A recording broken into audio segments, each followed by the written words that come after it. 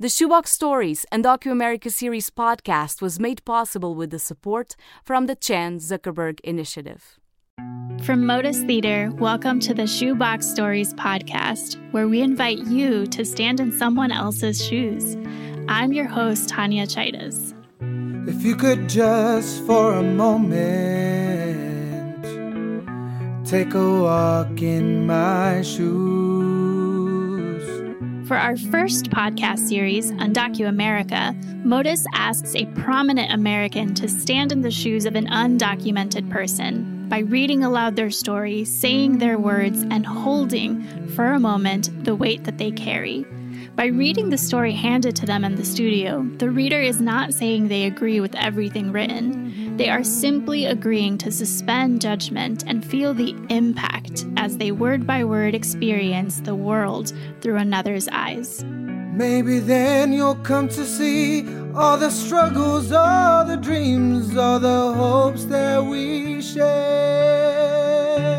Our guest reader is an artist and co-founder of Black Lives Matter, Patrisse Cullors. I believe that if undocumented communities, specifically Black and Brown, come together with Black Americans, I think we can be really powerful together. She will be reading the story of Armando Peniche, a young father with DACA who works as a program associate at the Denver Public Library. It is a story about Armando's experience of racial profiling and the danger that inflammatory rhetoric targeting Mexican immigrants poses to an undocumented man and his American son. After the reading and reflection, we are excited to have both a poetic and musical response to Armando's story. We will hear a musical response by American jazz saxophonist, cornetist, and composer Ron Miles. And we will hear from national and international slam poet champion Dominique Christina, who crafted a poem specifically in response to Armando's story and his conversation with Patrisse Cullors. And now, Patrisse Cullors reading Armando Peniche's story, This Beautiful Dark Brown Skin. Like many Latinos, I have a huge family. Unfortunately, I never get to see most of them because they're on the other side of the U.S. border with Mexico. My family in the U.S., I can count on my fingers. A few uncles, my dad, my brother, and sisters. Thankfully, I have always been fortunate to have wonderful friends who I see as my family. That's why in the 7th grade, when my dad decided to move us to a different neighborhood, I chose to remain in the same middle school to stay with my old friends. Hanging out with my friends during lunch and sitting next to my secret crush in math class seemed like a no-brainer, but it made for my trip to school to be a long one. I had my routine down, though. Wake up at 5:30 a.m., catch the first bus at 6:15, arrive at the second bus stop at 6:45, and hope I didn't have to chase after the bus. If I made it to the corner of Kentucky and Federal by 7:15 a.m., I was good. I could take a deep breath. This meant I had time to stop at the convenience store and grab a cup of hot cocoa, maybe play a couple of arcade games before school. Talk about a warm-up. I'm winning against hordes of zombies before even starting my school day.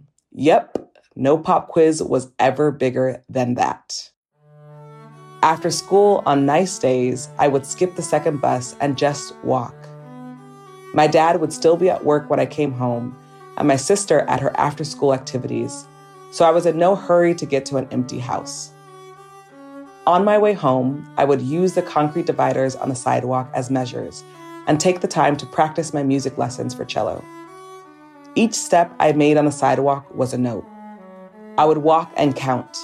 1, 2, 3, 4. For longer sections, I would count. 1, 2, 3, 4. For shorter sections, 1, 2, 3, 4. I had my music teacher in my head telling me, "Come on, Armando, stay on the beat, stay on the beat." So one day, I'm happily counting along, looking down at my concrete measures when I see blue and red lights flashing across the sidewalk. And I hear an angry voice yelling at me, "Stop! Freeze!" I was totally confused. I might fight video game zombies, but I was just a kid, barely old enough to sit in the front seat of a car, and here are 2 police officers coming at me, hands on their guns, yelling. I was freaking out, like, what did I do wrong? My mind was going through a mess of different emotions because as an undocumented person, the last thing you want to do, the very, very, very last thing is to get in trouble. Even a simple traffic violation can lead to deportation. So I'm thinking, what did I do? What could it have been? Did I forget to pay the bus driver? But no way. I remembered paying David. He gave me a transfer, and he would never call the cops, even if I did forget. The officers were yelling at me to turn around and put my hands up.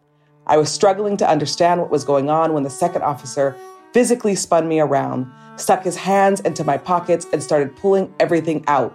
My gum, the coins left from the arcade, my bus transfer, my student ID. He yanked my arms tight behind my back and handcuffed me. I was in shock, totally confused and terrified. And then with some kind of kid logic, I thought, is it my hair? My family didn't have money for regular haircuts, so I cut my own hair, which, as you can imagine with a 12-year-old, didn't work out so well. I would always end up using the number 4 clipper to get rid of the patches. At least it was even. No, I thought, it can't be my hair. Then they searched every pocket of my backpack, dumping out my school books. They were looking for something they couldn't find, and that's when it hit me. They stopped me because of the color of my skin. They think I'm some criminal. I can't believe they're doing this. What if they take me to jail and my dad has to come and get me? Will he need an ID? Could they deport my dad? The officers pushed me down, grabbed my student ID, and went back to their car, leaving me on the street handcuffed. It took about 20 minutes to run my ID through some database. And while I sat on that curb, all these cars were going by with people looking at me, pointing at me, like I stole something or robbed somebody. They assumed the officers were making the city safer for them, stopping a thief. I'm a kid in handcuffs, sitting on the curb, and I wanted to get up and yell, "Stop! I'm the victim here. I didn't do anything. Let me go. I'm innocent. I didn't do anything. I didn't do anything." And I can't explain to you, even now, how humiliated and ashamed I felt sitting there with everyone going by, pointing at me, looking at me, thinking I was some criminal. Finally, the officers came out of their car, threw my stuff into my backpack, and unhandcuffed me. One handed me my ID and said the most ironic thing I've ever heard. "Stay out of trouble." No apology. Nothing. When all along, I wasn't the trouble. They were. I remember it taking me a long time to pull myself together, to even figure out which way was home. But I did make it home. And like many other days, there was no one there. No one I could talk to. Instinctively, I grabbed my soccer ball and I went to an elementary school a few blocks away where I often played. There was no field, but there was a baseball cage where I could sometimes practice my shots. I stayed there until evening, kicking the soccer ball over and over and over against the metal cage, taking out my anger and shame on that ball until my foot couldn't take the pain anymore. I often wonder how many other brown and black kids go through this stuff. Pulled over, harassed by the police with no way to channel their fear, anger, and humiliation. How many undocumented kids go through this stuff and have no one at home to talk to, no shoulder to cry on, no soccer ball. Because we start to serve a life sentence away from our families as soon as we cross that border. I'm a man now, watching another man, our president, tell the citizens of this country that if you're an undocumented Mexican, you must be in a dangerous gang, a rapist, a murderer. Can I be safe walking home from my job at the library when more and more Americans view people who look like me as a threat? Even more importantly, is my 9-year-old son going to look like a bad guy to a couple of officers? Will my neighbors see me for who I am? A young father hurrying to pick up his son from school so that he doesn't have to walk into an empty house? Or am I their worst nightmare, like some zombie that must be stopped? And this beautiful dark skin you see that people are being taught is a threat to this country is the rich brown tone I inherited from my grandfather. And let me tell you, my grandfather is the best person I've ever known. No matter how poor he was, he would always house and feed people. Before he turned to religion, he was so patriotic that even when the national anthem was played on the radio, he would stand up.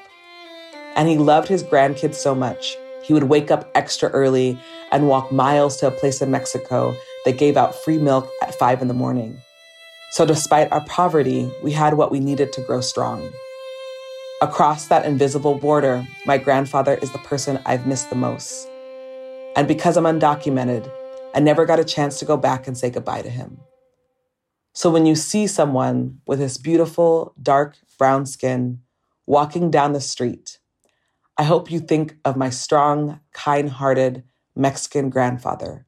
And I hope you will think of me. And I hope you will think of my beautiful son and help me to keep him safe. Ashe. Thank you. You're Thank welcome. you, Patrice. Can you share with Armando what most impacted you when reading the story directly to him? Yeah. I think everything. There isn't a moment in the story that didn't impact me. And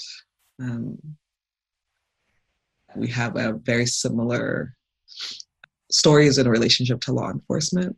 You know, I did a piece in 2014 similar to this, where it was stories of Black people who've been impacted by state violence but survived the experience.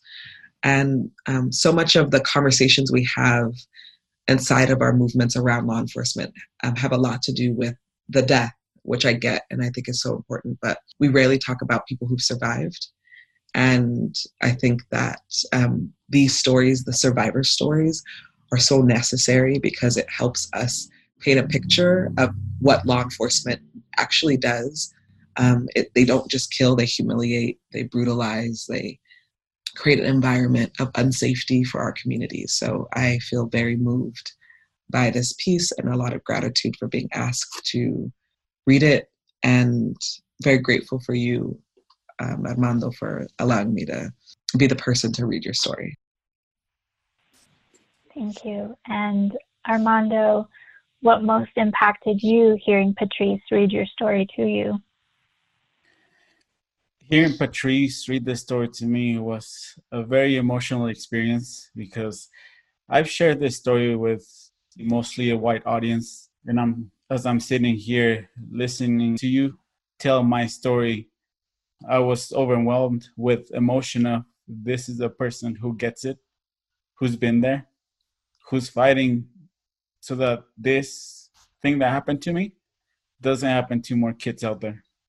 And it's when you got to the climax of my story, you know, like I had to hold my tears back, and for a moment I thought to myself, Patrice, this happened to you. And then I had to go back and realize, well, it's my story. So I appreciate that you connected so well with it. And as you mentioned, how important it is to share the story of the survivors. You're right, you know, like the people who don't lose their lives, they're asked to go about their lives with those scars with them, and they have to carry those. Mm-hmm. Hearing you read it also gave me a lot of energy and a renewed passion, because I'm like, you know, like we're doing the right thing. We're sharing these stories. The work that you're doing is amazing, and the work that we're doing here in the community is amazing. And for anyone who gets to listen to this, I hope it's also a reminder of, hey, like if this happened to you, you know, it doesn't have to define who you are. You can fight for change. We can achieve something better together. Yeah. So it was very empowering. Thank you, Patrice. You're welcome. I believe in solidarity. I believe in deep connection with other communities that are at the margins that aren't mine. I believe that if undocumented communities, specifically Black and Brown, come together with Black Americans, I think we can be really powerful together, and we have been really powerful together. And so it felt important to be witness to this story, a story that isn't mine, but also familiar, a story that I can't fully relate to, but I can relate to. There's something really specific, I think, about Black Americans' relationship to this country and undocumented communities' relationship to this country, and our consistent fight to try to be here, be seen, and be powerful. So I really wanted to be here because of that. And I'm dedicating this conversation to my 4-year-old, Shine, my child. I'm literally trying to pave a way for him so that he can never see the things that I've seen, and that he can thrive and grow and be happy and healthy. Thank you for sharing that, Patrice. That was beautiful. I also I feel like I've been fighting the issue of immigration for 23, 24 years now. So it's something that's always been part of my life. And my monologue deals with race too. And it's something that, unfortunately, in Mexico, it's a big issue and it's not often talked about. And during these times when it's hard, like you can't even go for a run without being judged. You can't do anything safely. I think it's important that we use methods like this to reach other people and wake people up, because we want to build a good future for our kids, for our friends, for our families. And, we're not going to get there alone. So people of color, immigrants, if we work together, there's a lot of things, a lot of wonderful things we can make happen. So that's why I'm here today. It seems like an overwhelming amount of problems that could come up to my life, but it's important to keep going and to hopefully reach that group of people who race, immigration might not be an issue to them because they don't have to live with it. Like we have to live with it. We can't take off our skin and be like, okay, I choose not to do this today. But if we can reach that group and get to them, then it will make us more powerful. Absolutely. I know that it's about time we wrap up, but I hope that there's 1 or 2 more minutes in your time, Patrice, and maybe you can share any last words you would like to say to Armando and any last words Armando would like to say back. My final thoughts are just overwhelming gratitude for this story and this moment. I think there is so much to ground ourselves in this story, and so much to remember from this story, and so much action that we can put forward because of the story. Thank you, Patrice. And I'm so grateful that we had this space to be together. And I look forward to hearing more from you. Hopefully someday I get to meet you in person. And I'm thankful that it brought a lot of energy for me to keep going. And for anybody that would listen to this, to just remember there's still work out there to be done. Even as we speak right now, there's still people being discriminated because of the color of their skin. There's still kids in cages right now that we have to fight to set them free. And it's important that the sacrifices, the people we lost, to never forget those. And I thank you for bringing that as a reminder in the form of energy to this conversation. Thank you. Thank you, thank you, thank you.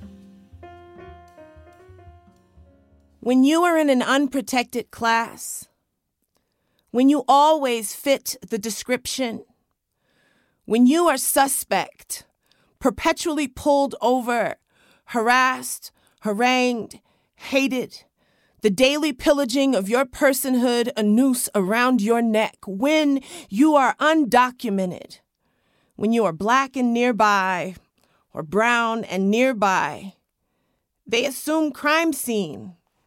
Your hands are not good hands unless they are manacled. Your eyes are not good eyes unless there is blood in them. You can be 12 and snatched by the state, pummeled and disremembered, pockets emptied on a curb, made to sit, made to squat, made to wait. They have to run your name, see? Find out if you're worth killing in the middle of the day. Minutes before the police got there, you were thinking about soccer and what to eat when you got home, or if anybody would be there to greet you. You were thinking about your grandfather's hands, how he stood for the national anthem every time it played on the radio, fierce patriot, lover of freedom songs and freedom's promise. Minutes before the police got there, you were just a boy. Nothing more complicated than that. No politics, no heavy philosophy, no war cry. Just a boy in a blood-dazzled country trying to get home.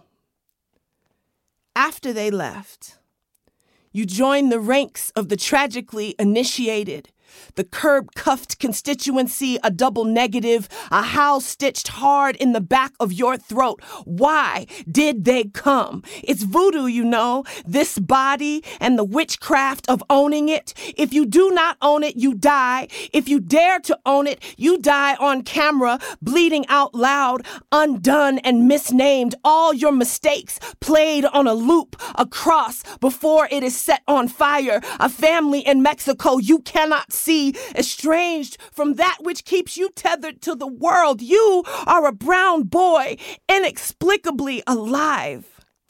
You like books and video games. Ghosting the desert, you climb to the top of things. Dark skin shimmering, you will try again and again to be whole. You will never forget their hands, the shock of being unfastened to your body, wondering if they would arrest you, deport you, kill you. Sun goes down, the day eaten away, you go to a park and stuff down your rage. There is a silence that keeps an ache, and you return to it often.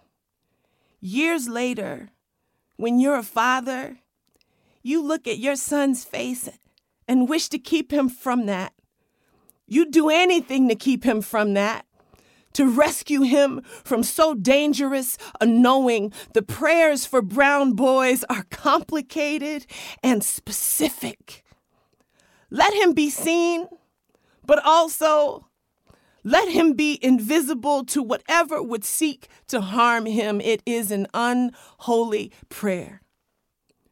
You wrap him in your arms, a sacred rope, tethering him, see, to what is wild and unkillable about you, like your father did for you. Here, son, let my life be your armor, keeping and keeping and keeping you safe.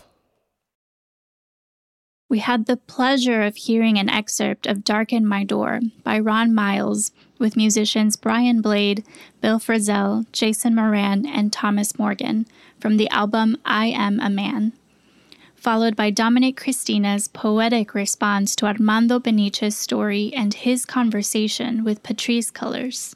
Next month, on the Shoebox Stories Undocu America series, hear Houston Police Chief Art Acevedo read the story of Laura Peniche. You can't be a Christian on Sunday and then go on Monday through Saturday and do things that run completely contrary to the teachings of Christ.